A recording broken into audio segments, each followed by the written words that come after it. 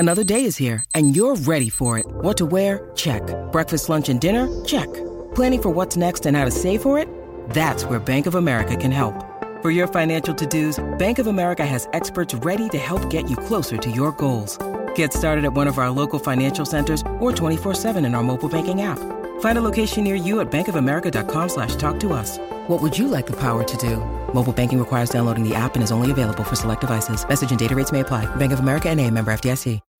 When you need mealtime inspiration, it's worth shopping Kroger, where you'll find over 30,000 mouth-watering choices that excite your inner foodie. And no matter what tasty choice you make, you'll enjoy our everyday low prices, plus extra ways to save, like digital coupons worth over $600 each week. You can also save up to $1 off per gallon at the pump with fuel points. More savings and more inspiring flavors make shopping Kroger worth it every time. Kroger, fresh for everyone. Fuel restrictions apply.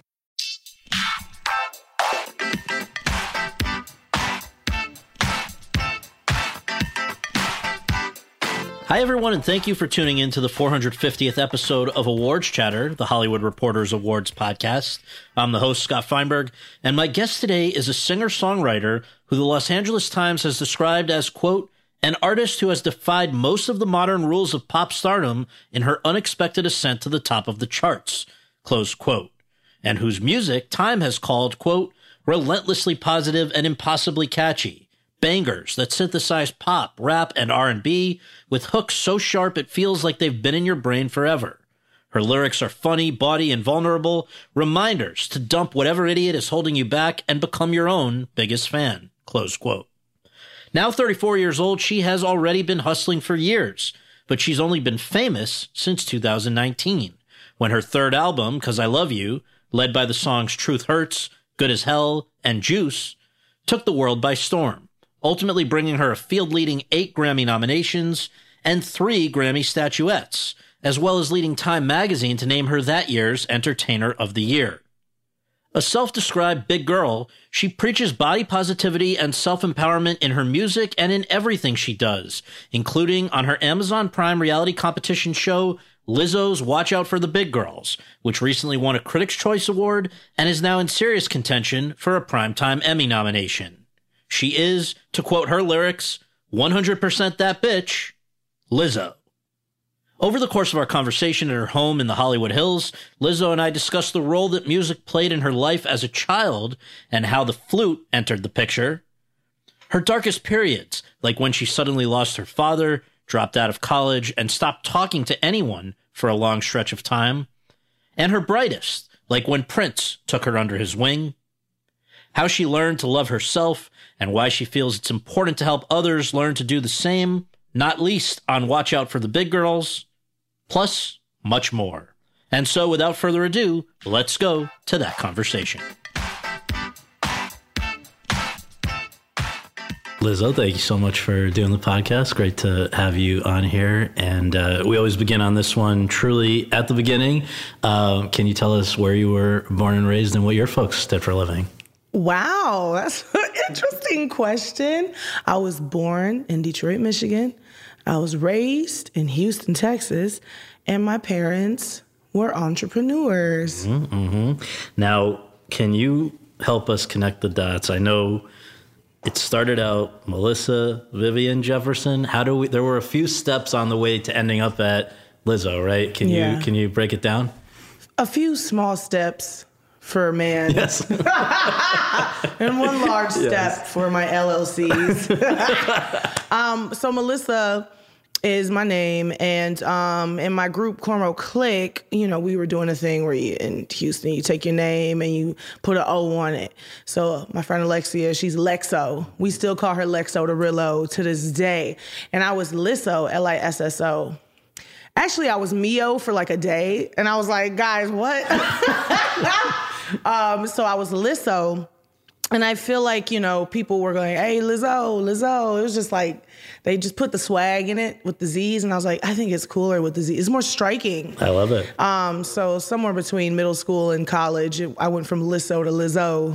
I love it. Well, prepping for this, I learned a lot about you. And one of the things that I found interesting was that your great-grandparents actually founded the church that you grew up in. Is that right? Yeah. And that was really a big part of your upbringing, right? Absolutely. Kojic, shout out Church of God in Christ. Yeah. Mama Kirkwood, my great grandmother, and Daddy Kirkwood, her husband, they started a family church, and they moved to Detroit. I feel like in the 30s. Mom, it was the 30s.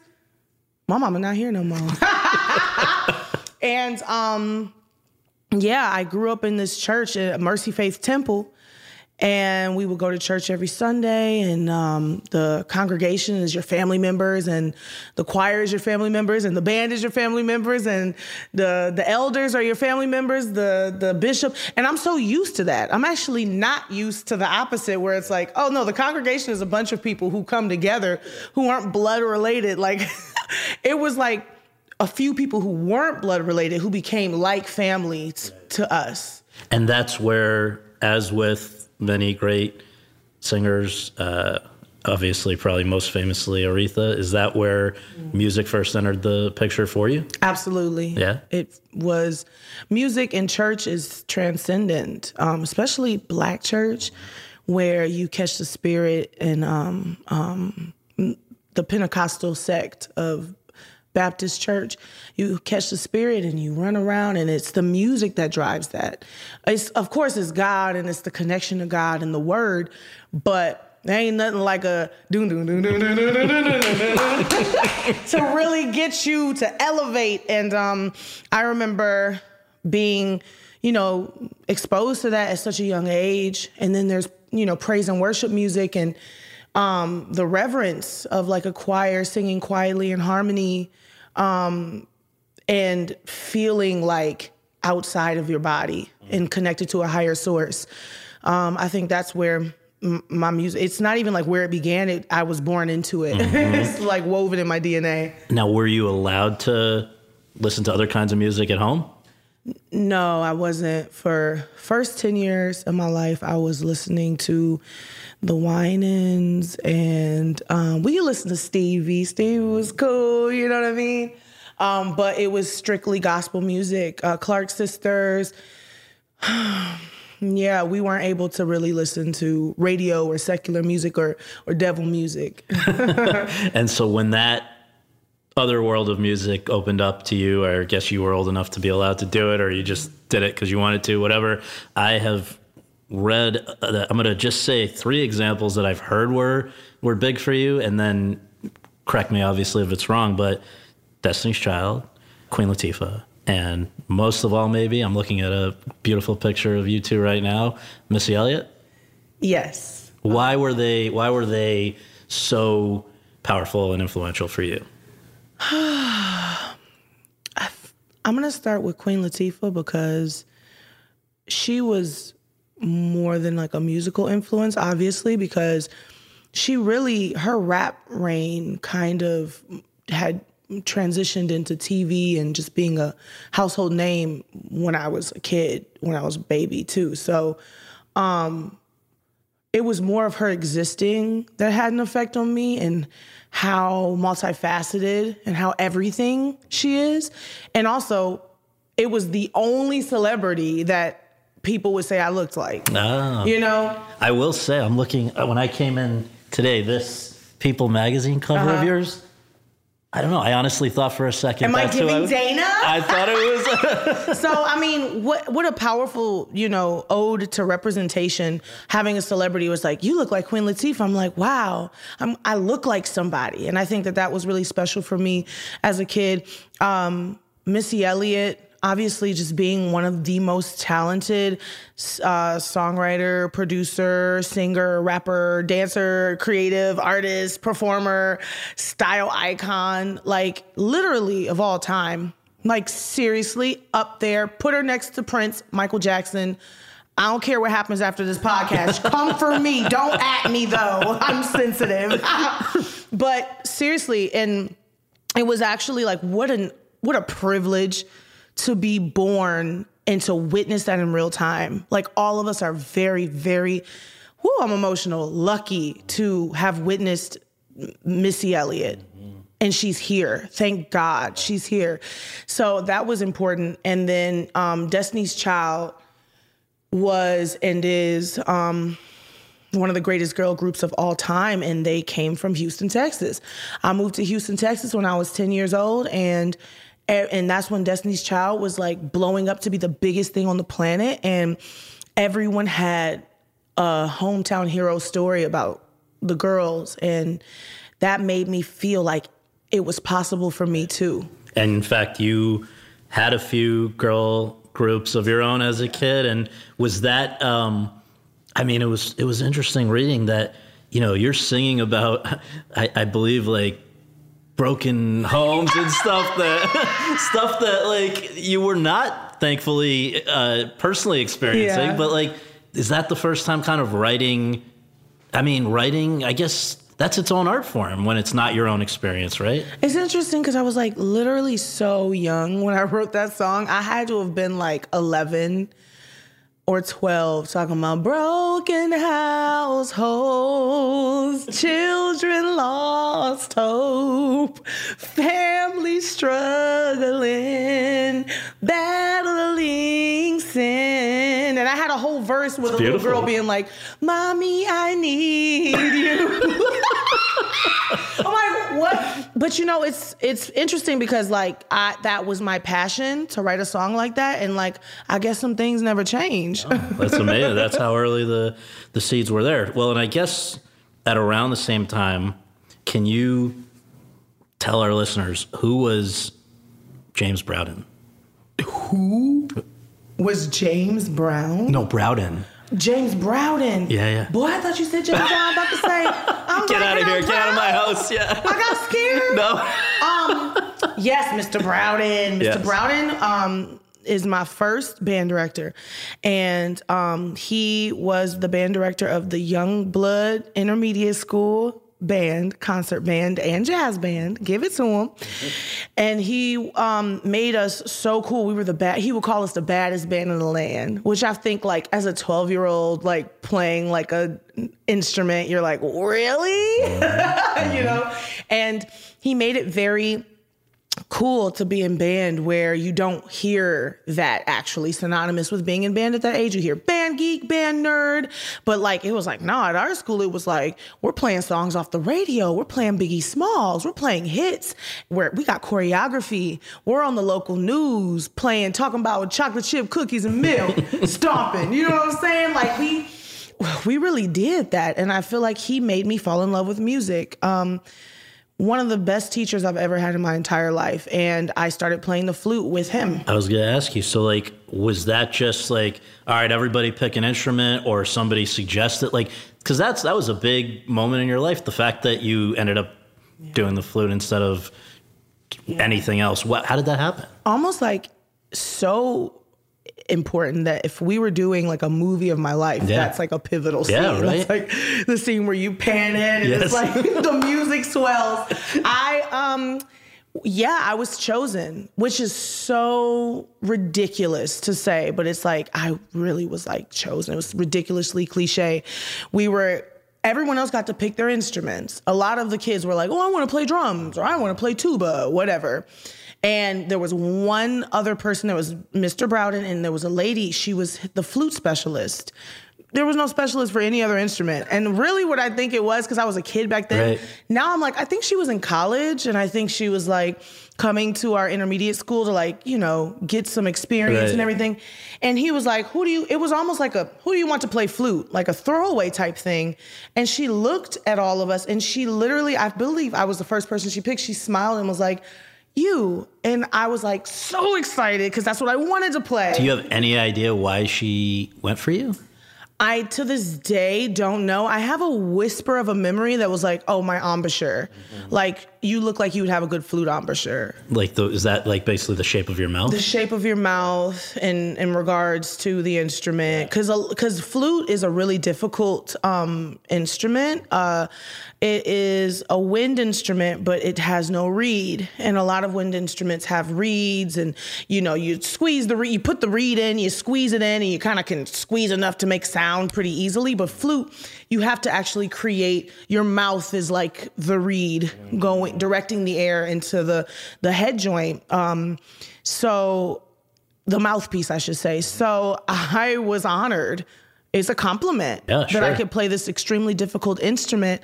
And I remember from the day one, we started off by holding the head joints and just going into the mouthpiece. And I was like, I'm going to be the best fucking flute player of all fucking time. I remember thinking that when I was sitting there. I was like, I'm doing this. I'm taking it all the way there. But people should understand, like, you're not joking around. Like, you really we'll get to how this all unfolded in a bit, but I mean, essentially you were studying, trained classical musician. Not, a lot of people kind of just show up and blow up or whatever, but there's a lot that preceded people kind of becoming aware of you in the general. So anyway, but I guess another big step along the way is where singing non-church music first enters, I guess, beyond your girl groups that we were talking about. And so I guess Houston is really associated with freestyle rap. Is that fair to say? Houston was associated with a lot musically. It was like, because in Detroit, my entire family was in the church and was there. Mm-hmm. Grandmother, cousins, all of that, aunties.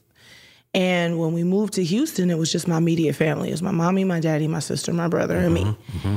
And we didn't have a family church. It kind of felt weird going to other churches.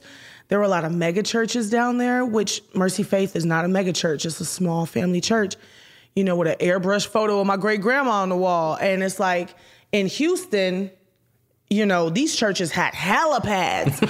And I don't mean helicopter pads where the pastor would fly from church to church.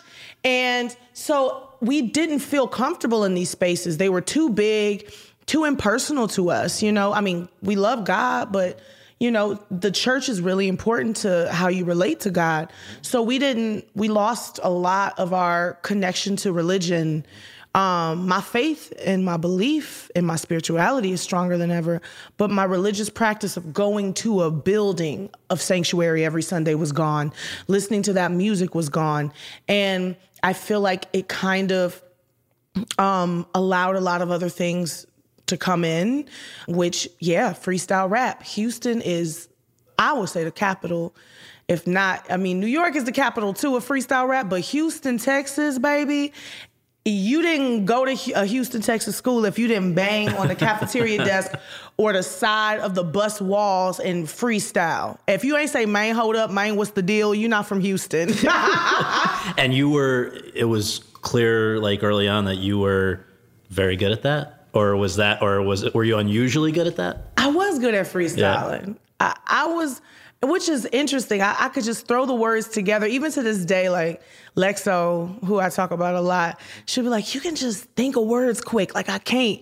And so, I would do it and people would go, but once again, I was still in band. I was still me. So, I wasn't the freestyle queen like I would have been if I had a little bit more confidence, but I was good at it. So it seems like there were two roads that there was going to have to be a decision at some point. You've got this kind of like classical music side with the flute. You've got the freestyle rap side. Not that they can't mix. I know flute shows up a lot in rap, actually. People sometimes forget. But for you, when you were originally planning to, getting ready to graduate from high school, there was a I guess a person who you were studying flute with who made the idea of college attainable. Yes. Because you were working with her? Yes. My professor, Sydney Carlson, who is incredible. She was like so important to me. Saw my skill and my raw talent and was like, let's refine this and turn this into something because you have an incredible gift. And I would do lessons at her house and she would, really mentor me and helped me get a scholarship to the University of Houston, the Moores School of Music, where I studied flute performance. That was my, I went to school. That was my degree. With the dream of doing what? With the dream of going to she had already set this up and seen it for me. You're going to go to the Paris Conservatory. You're going to study under, and I remember the person's name was Patrice. I don't remember their last name. You're going to study under people like Patrice. Can't remember the last name. And then you're going to be in the ballet or the Pops or a symphony somewhere. And that was really it for me. I thought that was a really smart career choice. Mm-hmm. It was attainable. Much more attainable than being a pop star. Sure. And it was unique enough for me because I always knew I would do something unique. I never thought that like the typical route. I never saw myself falling in love, getting married, having kids, and like working at a desk. I always saw myself kind of bucking against the norms because even in a symphony orchestra, I was like, I'm gonna have crazy hair and I'm gonna wear big earrings and I'm gonna look different. Yeah. Cause even when I would go to flute camp, I would dress up different and people would be like, how are you able to do that with nails? I'm like, I can do anything. So I was always gonna kind of stick out like a sore thumb. Yeah.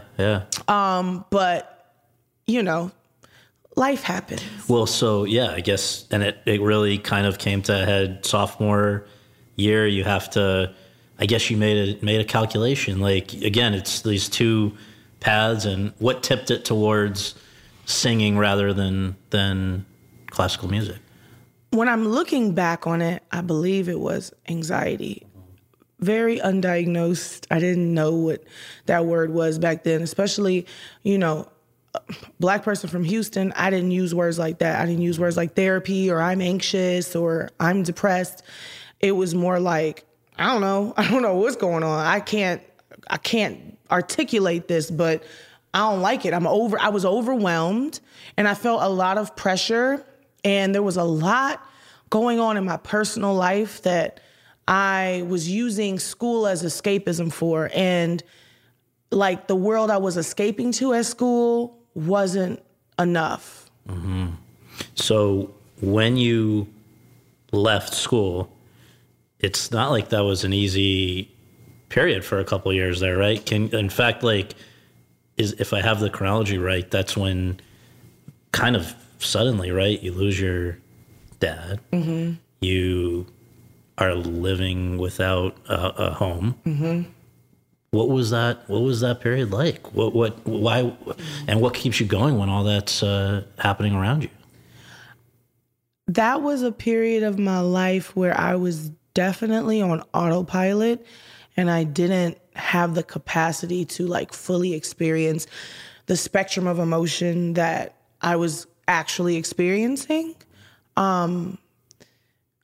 I was like very disappointed and embarrassed when I dropped out of college. I was like so embarrassed. I was so ashamed that I stopped speaking and because I didn't know what to say. I had nothing to say and I was like so angry and I didn't want to say mean things to people. They didn't deserve it. So I just kept it to myself and I was like literally silent. Like I didn't speak to people even in the same room. I didn't say hello. I didn't say goodbye. They asked me questions and my mouth was like literally glued shut for months.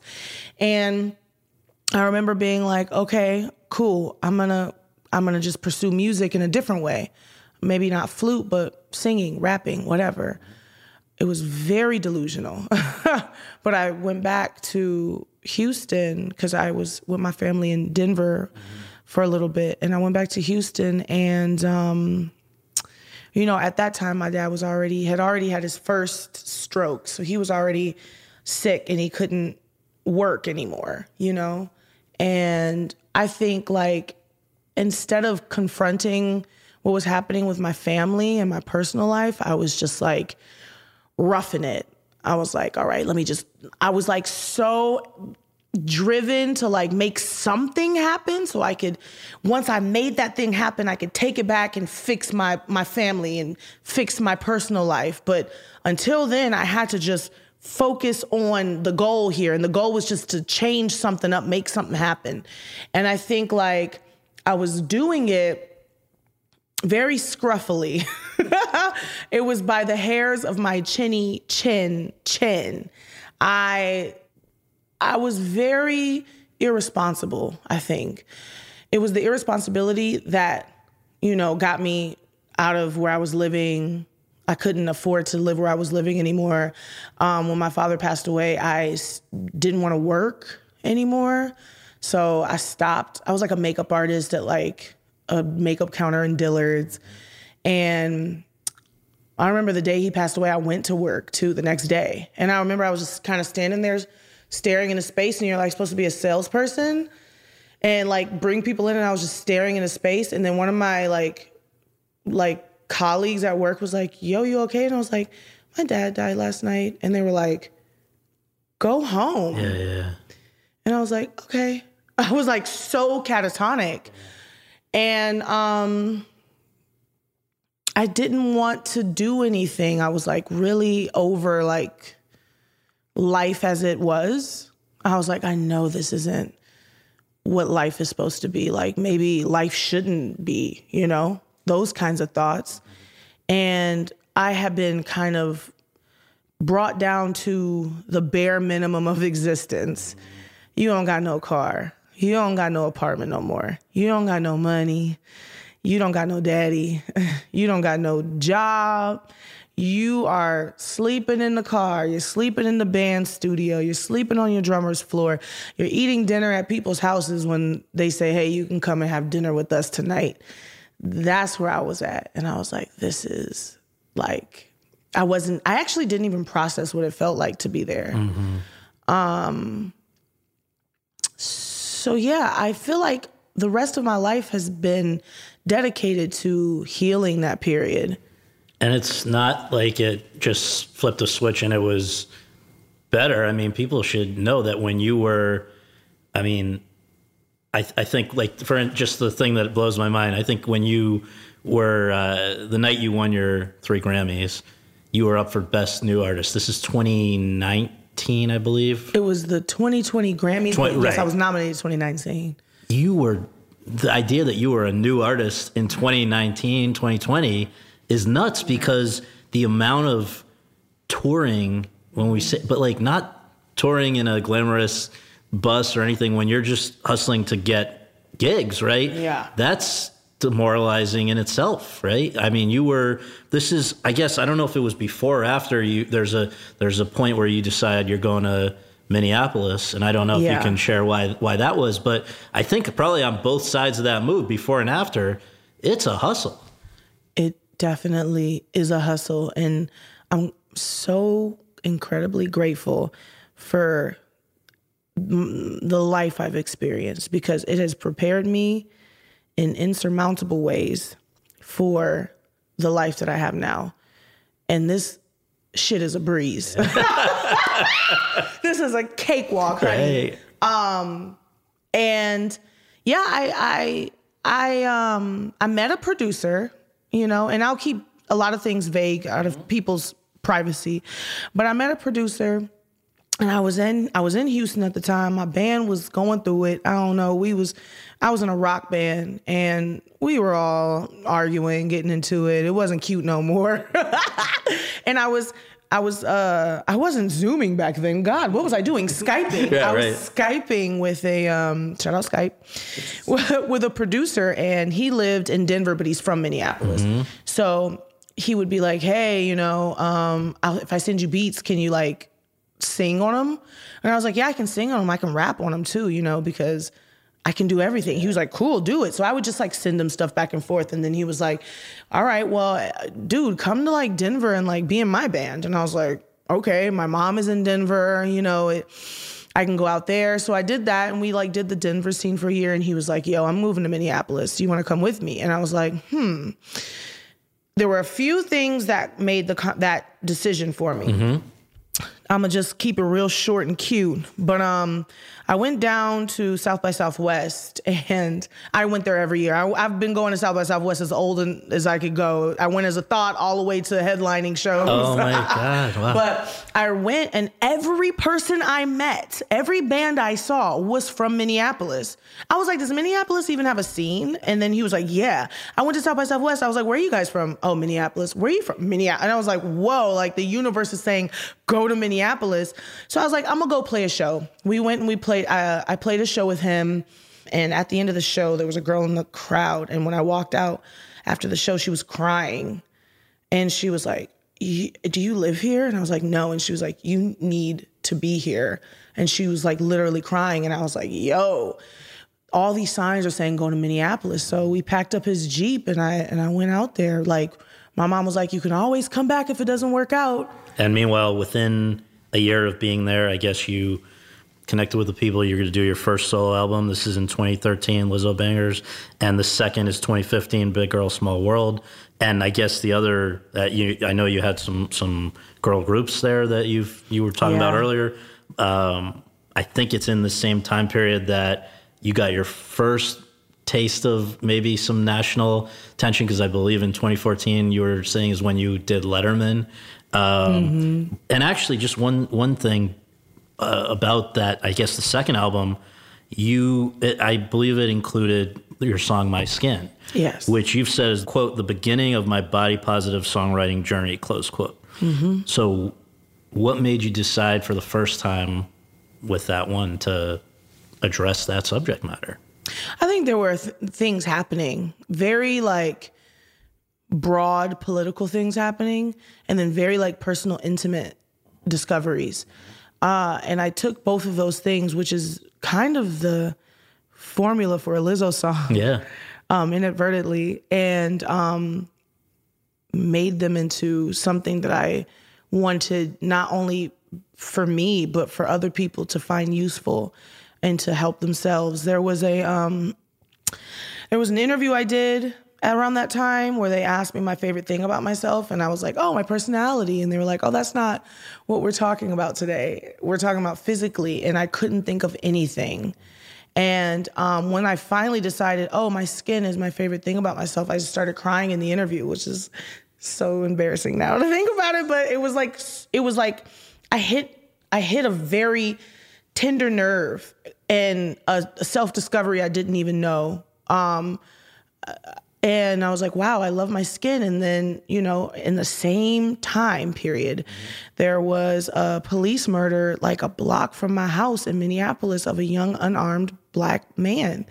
And I was like, the thing that I love about myself the most is the thing that I'm hated for the most in this country. And it was just like blowing my mind. And I was like, I need to articulate this in the best way that I can. And it was through music. And I think I found the way that I felt after writing a song like that is the point. Yeah. I think writing music selfishly is great, and I know how to do that. But I've realized that my purpose is to create music that can heal and help and change, make some kind of change, even if it's on a individual level. And that was the beginning of it. Well, that's great.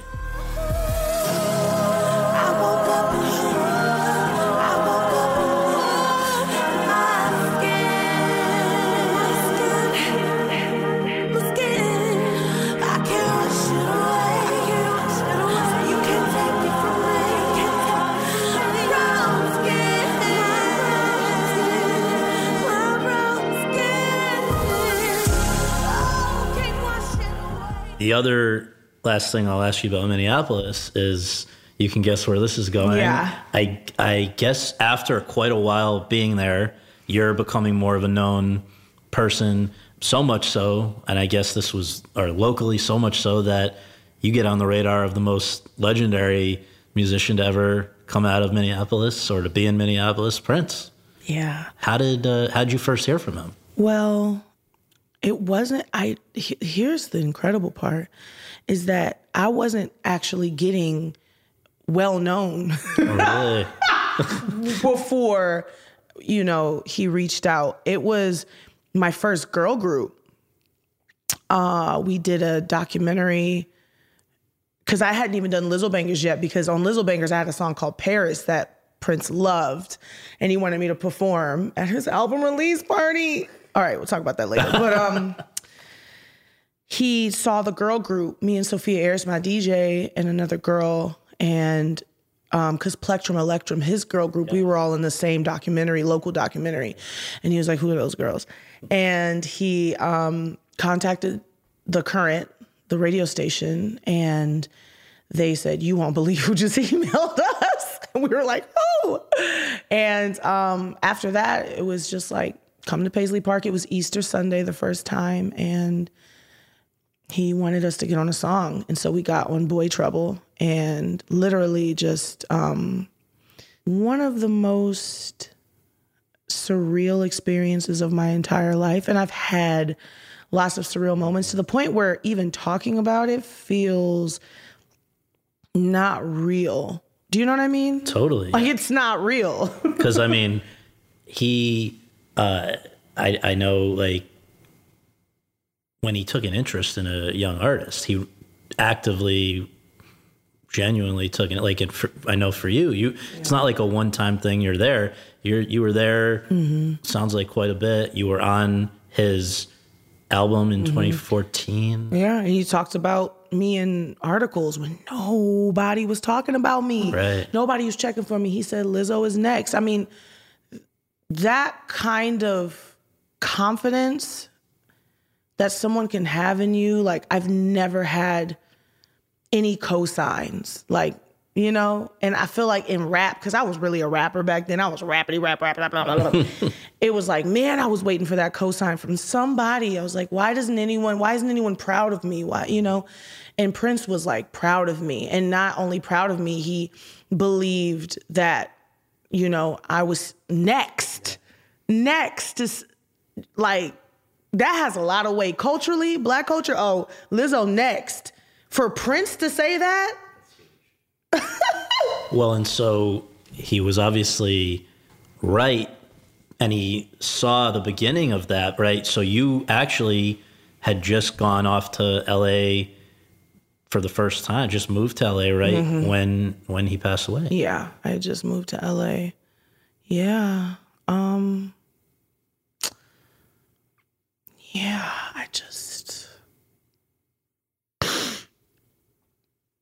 it's like still hard to talk about because there's so much love and respect there, and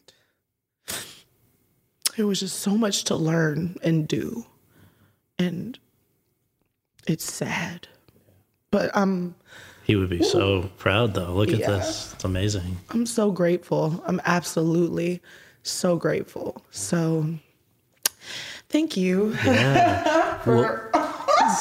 Well, so being in LA, I guess, is when you met another person who was then going to become similarly, I would say, maybe similarly important in your development. This is the person who ends up signing you to Atlantic Records. Yes. Ricky Reed.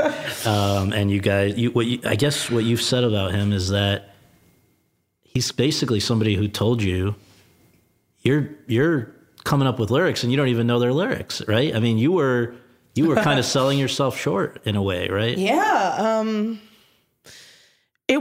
What Ricky does, I don't even want to say did, what Ricky does is,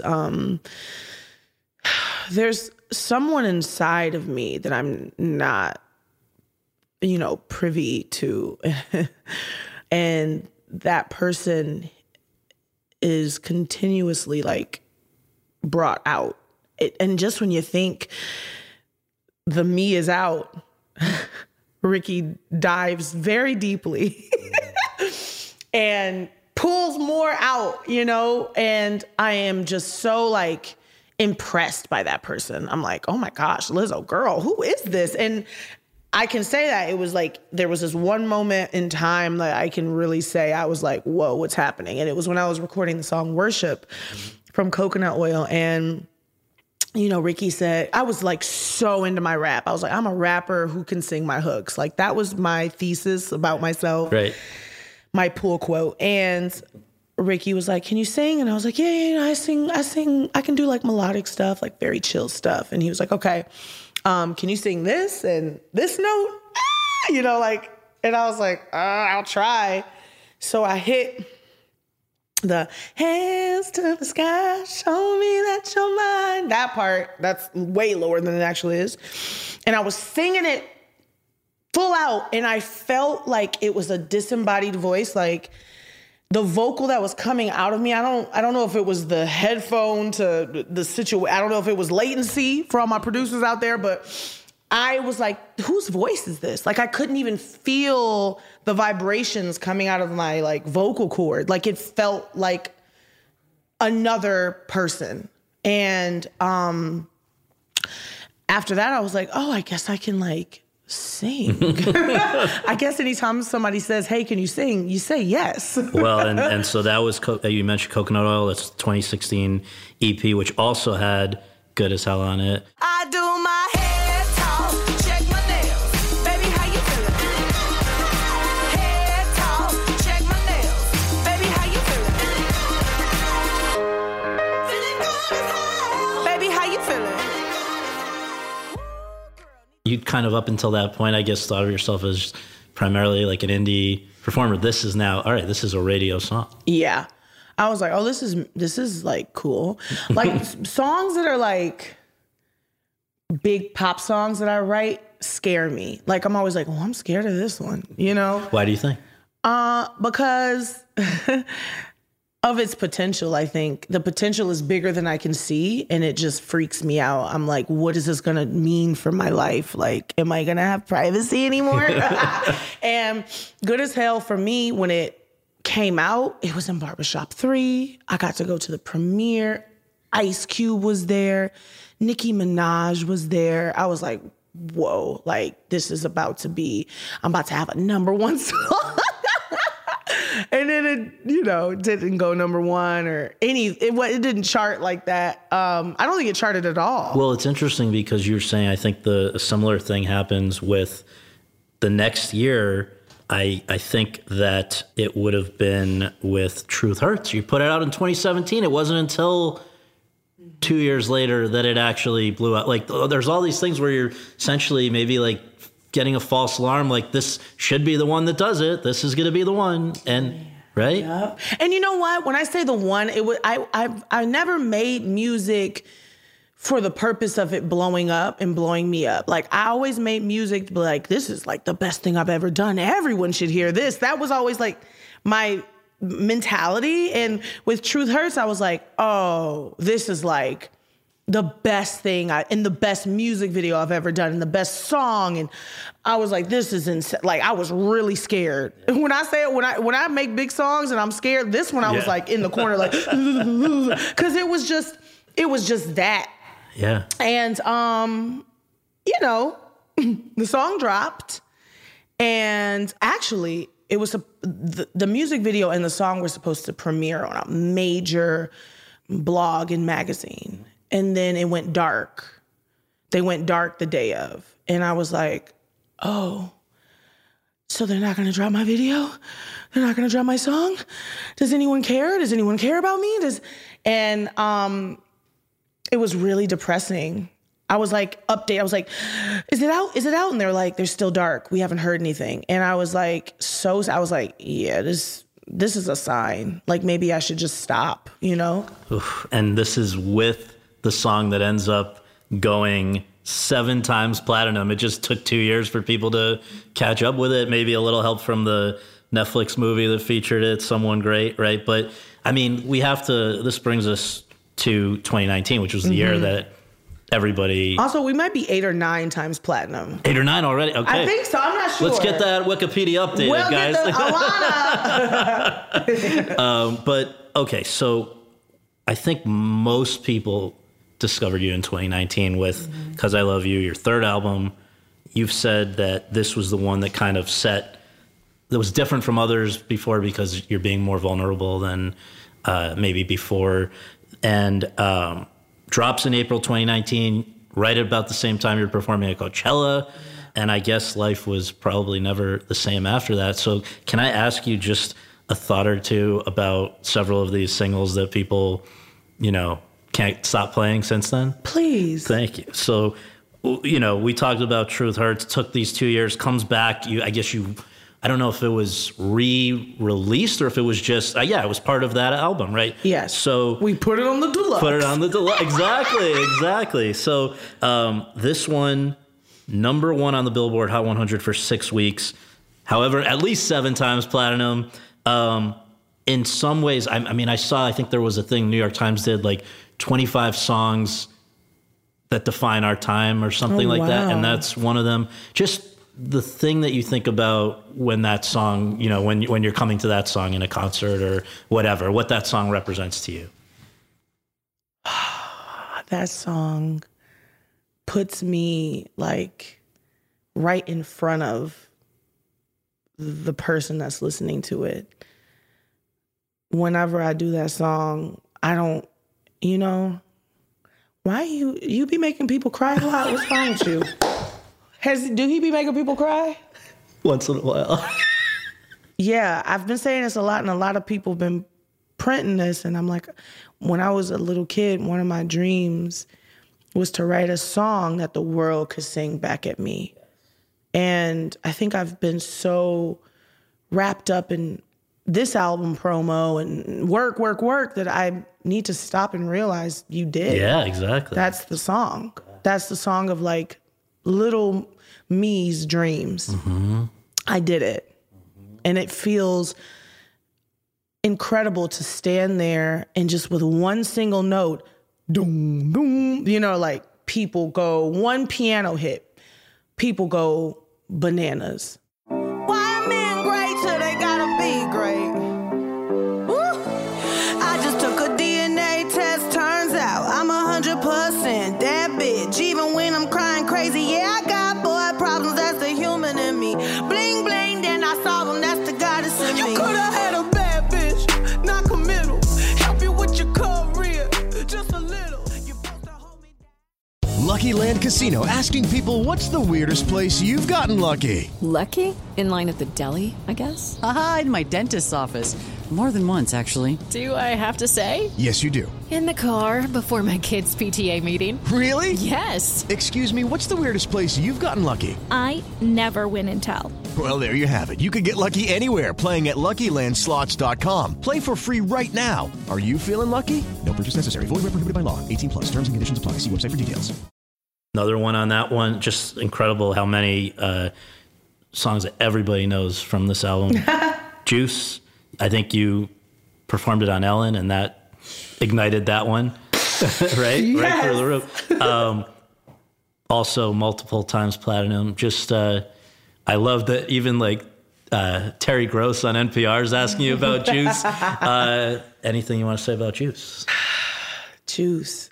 I'm so proud of myself for Juice, because that was a big moment for me as like a boss when it comes to like bossing up and speaking up for myself. Like we're close to the end of the album process at that time. And I had written a lot of songs and I had gone through a lot, you know, emotionally and mentally in the studio. And it was a really kind of hard time for your girl. Mm-hmm. And I remember I had Ricky Reed in the room and Teron Thomas, who is my collaborator, only person I trust in the room with me. And I was looking at them and I was like, kind of really fed up. And I was like, yo, you make hit beats and you write hit songs. So do what you do. Do your jobs. I'm leaving and I'll be back. I was like, first let's pick and then I came back and I was like, all right, let's pick the track. And I heard the guitars and I was like, that's emotional. That boom, boom, boom, boom, boom, boom, boom. And I was like, that's emotional. Y'all write the song. And I never do that because I'm I gotta be a part of this. And I left and then I came back and the song, all I heard was mirror, mirror on the wall, don't say it because I know I'm cute. And I was like, let's go. And I was so in it. I was like, this is my baby. I'm invested in this song. Let's go. And we took it to this place that just kind of went above and beyond. But I was really proud of myself for bossing up because I had been going through so much in the studio. And I'm so proud of the way I fell in love with that song and the way that I took that song to the place it's at. It's disco. It's fun. I didn't even realize I was doing, and you know, now we see all this disco and we see all this funk. And I was like, this is a weird song. And now this song is like right at home with the landscape of pop. Yeah, yeah. And I'm super proud of that. I take ownership in that.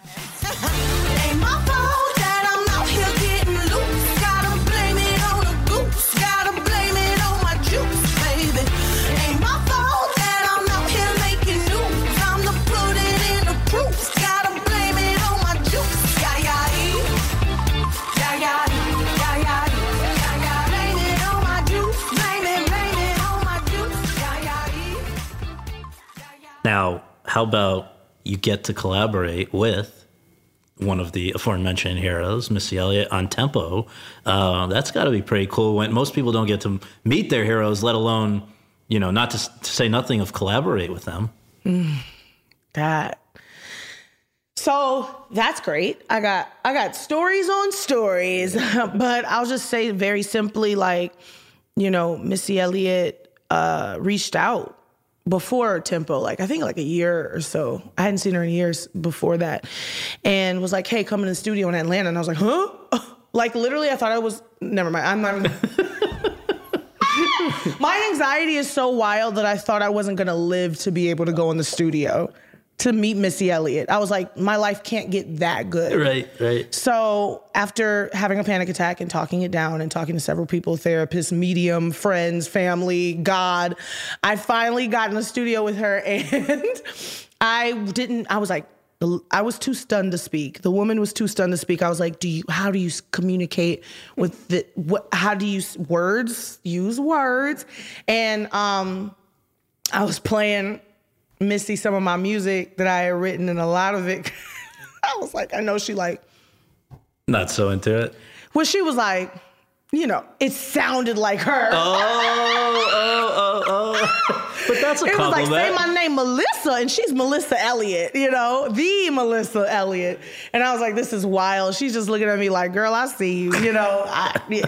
And after listening to everything, she was like, wow, you got to remember to take it easy on your genius brain. You have a genius brain like me. And I was like, whoa, she thinks I'm like her. That's cool. She called me a genius. And she threw me in the booth a bunch to freestyle. And I freestyled. And it was like the Freestyle Olympics.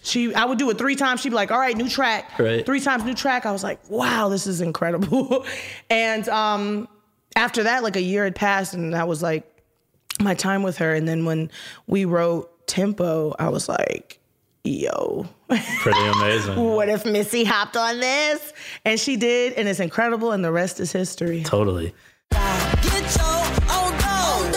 Get your bread on dough. Go ahead, ladies, head to the floor. Fuck up the Tempo, thick girls get low. Slow songs, they for skinny hoes. Can't move all of this, hit to one of those. I'm a thick bitch, I need tempo. Fuck it up to the tempo. Fuck it up to the tempo. Fuck it up to the tempo. Slow songs, they for skinny hoes. Fuck it up to the tempo. So, just to note, the rest of that year, you were in Hustlers, which was a big movie. The Grammy nominations come out November 20th, 2019. You lead the entire field of everybody in the world of music with 8 nominations, including one in all 4 of the major categories: Best Record, Best Album, Best Song, Best New Artist. And on the night of the show, January 26, 2020, and I was lucky enough to be there that night at the Staples Center, you performed "'Cause I Love You" and "Truth Hurts," and you wound up with 3 of those. I just saw them over in the side here. 3 beautiful little statues. Best Pop Solo Performance for "Truth Hurts," Best Traditional R&B Performance for Jerome, Best Urban Contemporary Album for "'Cause I Love You" Deluxe. Yes. What did that night mean to you? The biggest flex of all of that is that I won 3 Grammys in one night for 3 different genres. Yes. Like how pop, often has that happened? Urban, and R&B, which is just a testament to how much genre doesn't exist. I know. You feel really strongly about that, right? I feel so strongly about that. My voice is the genre. That night, that day was such an interesting, emotional day. It's a Kobe day. Yeah. I woke up and I was like, I am so grateful. And I had never felt the amount of gratefulness ever before in my life. I feel like my whole life I had been reaching and searching and what's next? Frustrated. And I woke up and everything had settled. And I was like, I am grateful was the only word I had. And so I got up and I was just like over and over. I was like, thank you, God. Thank you, God. And I was crying. And then I put on gospel music because I was like, I need this. And I walked around that house and I just was singing and crying and grateful. It had overwhelmed me completely. And yeah, we got there and I just, no phone, nothing like that. And because I was like, I'm just singularly focused on this one thing. And my friend at the time, she was like, I have to tell you something terrible. And I was like, what's wrong? And she told me, and I was like, well, what do you like do? What, like, seriously, like, what do you do? How, like, stop everything. Do you know what I mean? Yeah. Stop everything. And you're at the Staples Center where he played. We were in his house. Yeah. And I was like, I feel the same way I feel now. Like, my heart and my spine are like, I was like shaken. And I just sat there for a minute and was like, okay, well, what are they gonna do? You know? And it was like, okay, I was opening the night and I'm like, man, what do I just not do it? Do we go home? Do we just turn this into a place where people can come, a vigil? Like, what do we do? And I was like, there's no way I'm doing this unless I just say something. If this show is gonna go on, I have to say something. And it was interesting because I'm conducting, right? Like, in my rehearsals, I was like, I wanna conduct my Black orchestra, and I wanted to pause for dramatic effect. And the pause was too long. The whole time in rehearsals, the pause was too long and we didn't shorten it. And they were like, well, the pause is too long. It's gonna be a little awkward, that's okay. And then I was fine with that. And then the night of, it was like the pause was like a little too long.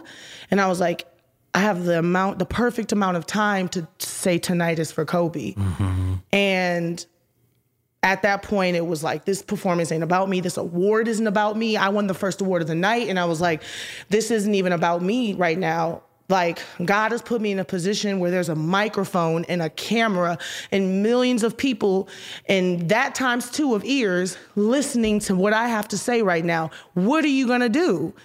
This isn't about you. You were put in this position because you need to just, whatever it is, facilitate it. Yeah.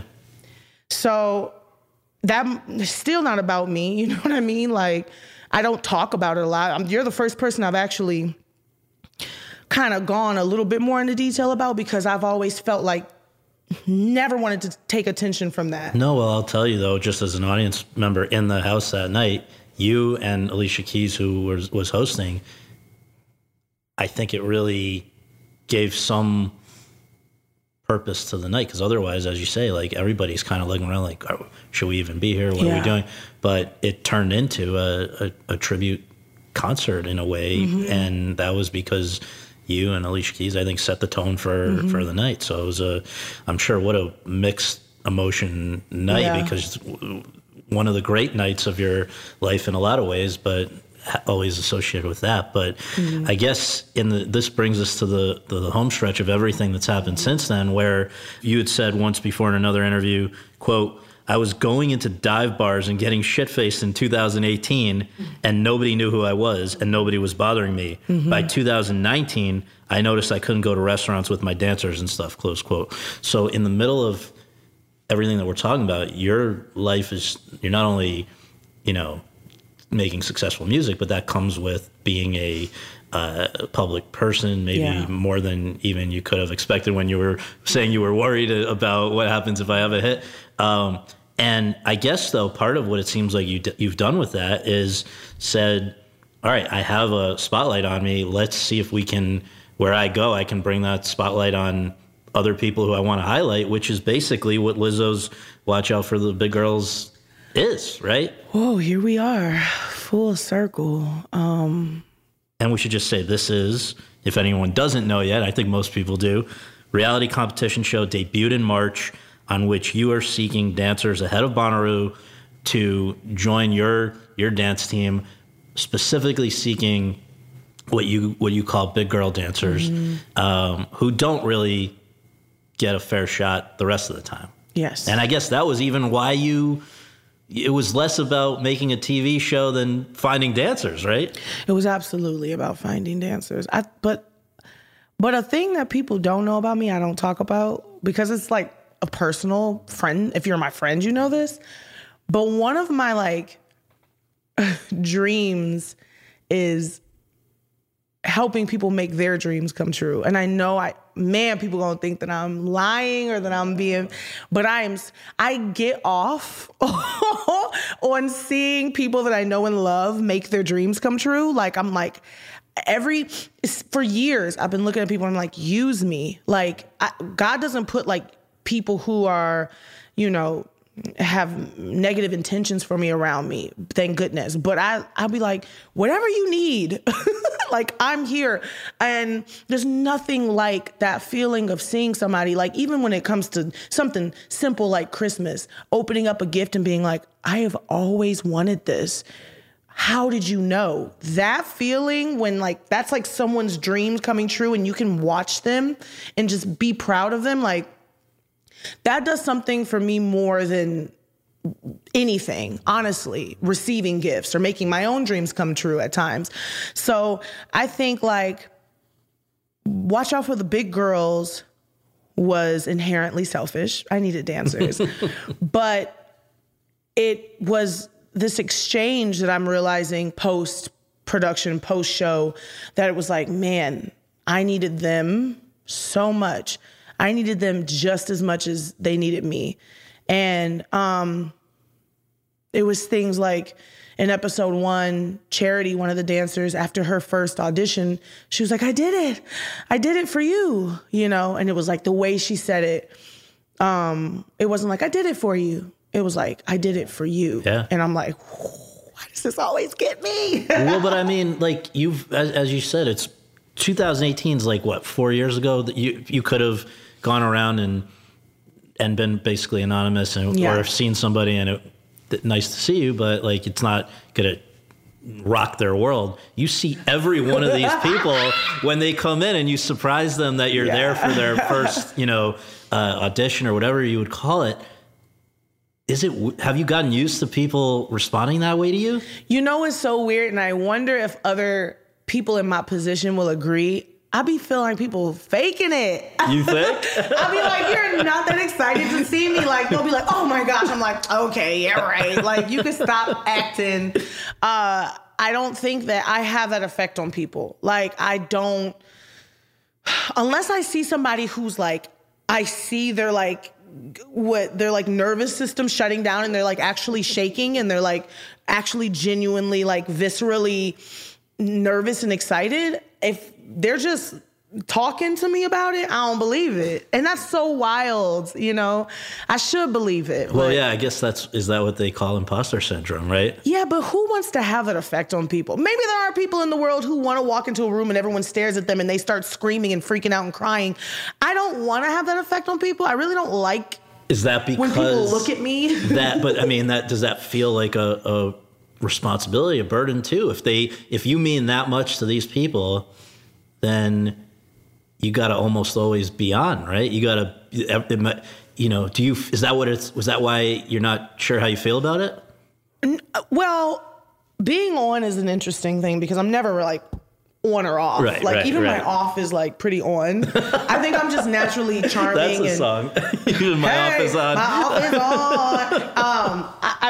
I feel like I'm just naturally this way. Yeah. I think it was more or less like, it's me. Like, I've been me for a long time. If you've been you for 2 decades plus, and then all of a sudden, at a certain point in your life, you, sir, people start going, ah! When they see you, you're going to be like, huh? It's weird. But do you think with these women in particular, it's not just any fan, right? These are fans who admire you not just because of the music, but because of your refusal to be limited by any other things that they themselves might be coming up against. Yeah, but it's also them seeing opportunities and their dreams coming true. They're like, wait, I used to dream about auditioning for a big artist, any artist. Yeah. And now here's one here, and I represent all of those things. Right. I'm sure that they were just as shell-shocked as, you know what I'm saying? As not as I, because I wasn't really shell-shocked, but...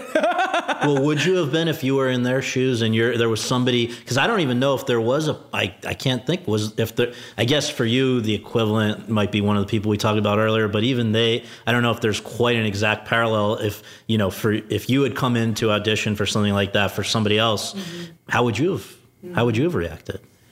I stay very calm and quiet. Here's the thing. It doesn't matter. Listen, Beyonce, I don't care what happens in my career. Beyonce will always be, I can't even express it, because she will always be that person that makes me scream, and you know what I mean? Like, I've seen her over 10 times. And my dream was like, ooh, maybe I could be in Beyonce's band. Beyonce had auditions for all-female band back in the day, you know? I'm like, man, maybe I could be one day in her band, or maybe I could be, and I'm trying to put myself in that position if I walked in that room for her. Like, even when people tell me yeah, I've worked with Beyonce. She was in the dance room, or what is it called? Rehearsal space. Yeah. Why do I not know it? I'm in them all the time. A rehearsal space. And she was just, chilling. I was like, what? She was just chilling. What does she wear? What does she smell like? Like, I don't, but I will say this. I'm always very quiet. I get really quiet. Like, I'll give you an example. I saw Beyonce's hand once at a Rock Nation brunch, and she was in a high chair, and I was behind the chair, and her hand was to the side, like resting on a table. And I was like, that's Beyonce's hand. I know her hand anywhere. That's her hand. And I just get quiet and I just stare. But I don't know what she's to do. Come and seen you, right? So is that where it really, what's the phrase where it basically gets to be like more than a mind can handle? I chose to not look at her. Okay. Because I was so afraid that it was her. I remember when I saw the flash of blonde in my peripheral, and I was like, that's not, because my dream was that Beyonce would watch me at Made in America. I watched Beyonce watch Cardi B at Made in America just 2 years prior, and was like, God, I wish that was me. I want her to watch my show so bad. And she did, and it was happening, and I was like, don't look. Don't look, just perform. And I went so hard, probably too hard. Because just like Missy Elliott, I know Beyonce was looking like, okay, girl, you've seen too many of my live shows. Well, you've said, quote, I ain't new to stereotypes, but what I'm trying to do is dismantle every stereotype that I have the power to do, close quote. And I don't think that was just speaking about this reality show. That seems to be like your mantra or whatever for everything you do. You were talking earlier when we sat down about your fashion line, Yitty. It seems like there's a recurring theme. So, and it's also interesting, this idea of positivity. It's not, people want to say body positivity. This is positivity in everything about, somebody goes to your shows or listens to your music. It's all, even with this reality show, normally a reality competition show, somebody's getting sent home and somebody's being degraded or humiliated, or, you're not good enough. This might be the only reality competition show where that just doesn't really happen. Yeah. Intentionally. Yeah. Because, at the end of the day, if I did that to these women, what would make me any different than what society has done? All of these, I've experienced what these women have experienced as well.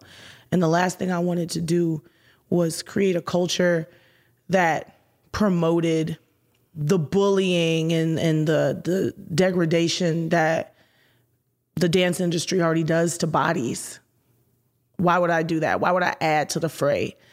It's revolutionary to do the opposite, which is be kind and to, embrace people for who they are and to create an environment for them to flourish, give them opportunities. I'd rather grow with someone who's not the best at something, but who really wants to be there and is a good person, than the person who's the best in their field, but has a bad attitude about it and is not cooperative and isn't down for me, you know? So I'd rather spend that time. And I think that's what this show was showing the world. Totally. Well, my last question for you, I so appreciate all your time. We are now less than a month away from your next new music. This is your 4th album called Special, coming on July 15th. So kind of with that coming up, and also with just having talked about how much has happened for you in leading up to this moment, just what's your mindset right now? Anything you want to take us inside what it's like to be Lizzo in 2022, mid 2022? It is it is interesting being me. Everything that I do overlaps with the next thing and intersects with the other thing. And I am optimal is my word. I am optimal in every single way. The album is done. Congratulations. It's coming out and it's good. And I'm proud of it. And I want to do everything that I can to let the world know. Yeah. I was going to say promote, but that's such a weird word. Because promote has this like obligatory like filter on it that's like, nah, I want to brag. Yeah. It's called bragging for me. And with Watch Out for the Big Girls, already award-winning, I have to say, an award-winning show. Critics' Choice Real Awards, right? Critics' Choice Awards. And I'm just so proud of that. Like, I didn't make the show with any type of intention of winning awards. You know, I made the show so that I could have all of these girls on stage with me at the BET Awards, at SNL, and on tour this fall. So I've already won. Yeah. You know what I mean? So this is like, I'm in my cherry on top phase in my life. Yiddy is, I'm so excited about just like what Yiddy has done for the mindset and for the language that we use around bodies and clothing and shapewear and looking snatched and feeling good. Like with changing that and making that something that's like actually something that you can create for yourself.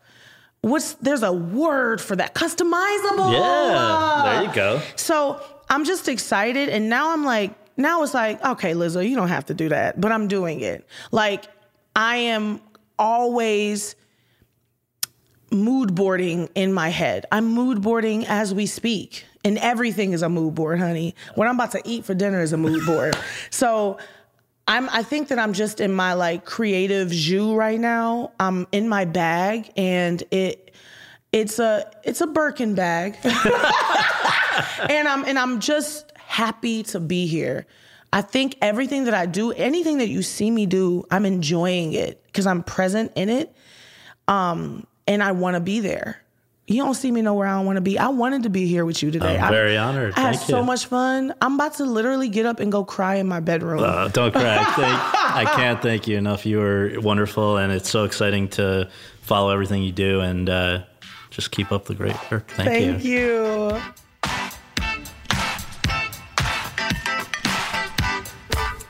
Thanks very much for tuning in to Awards Chatter.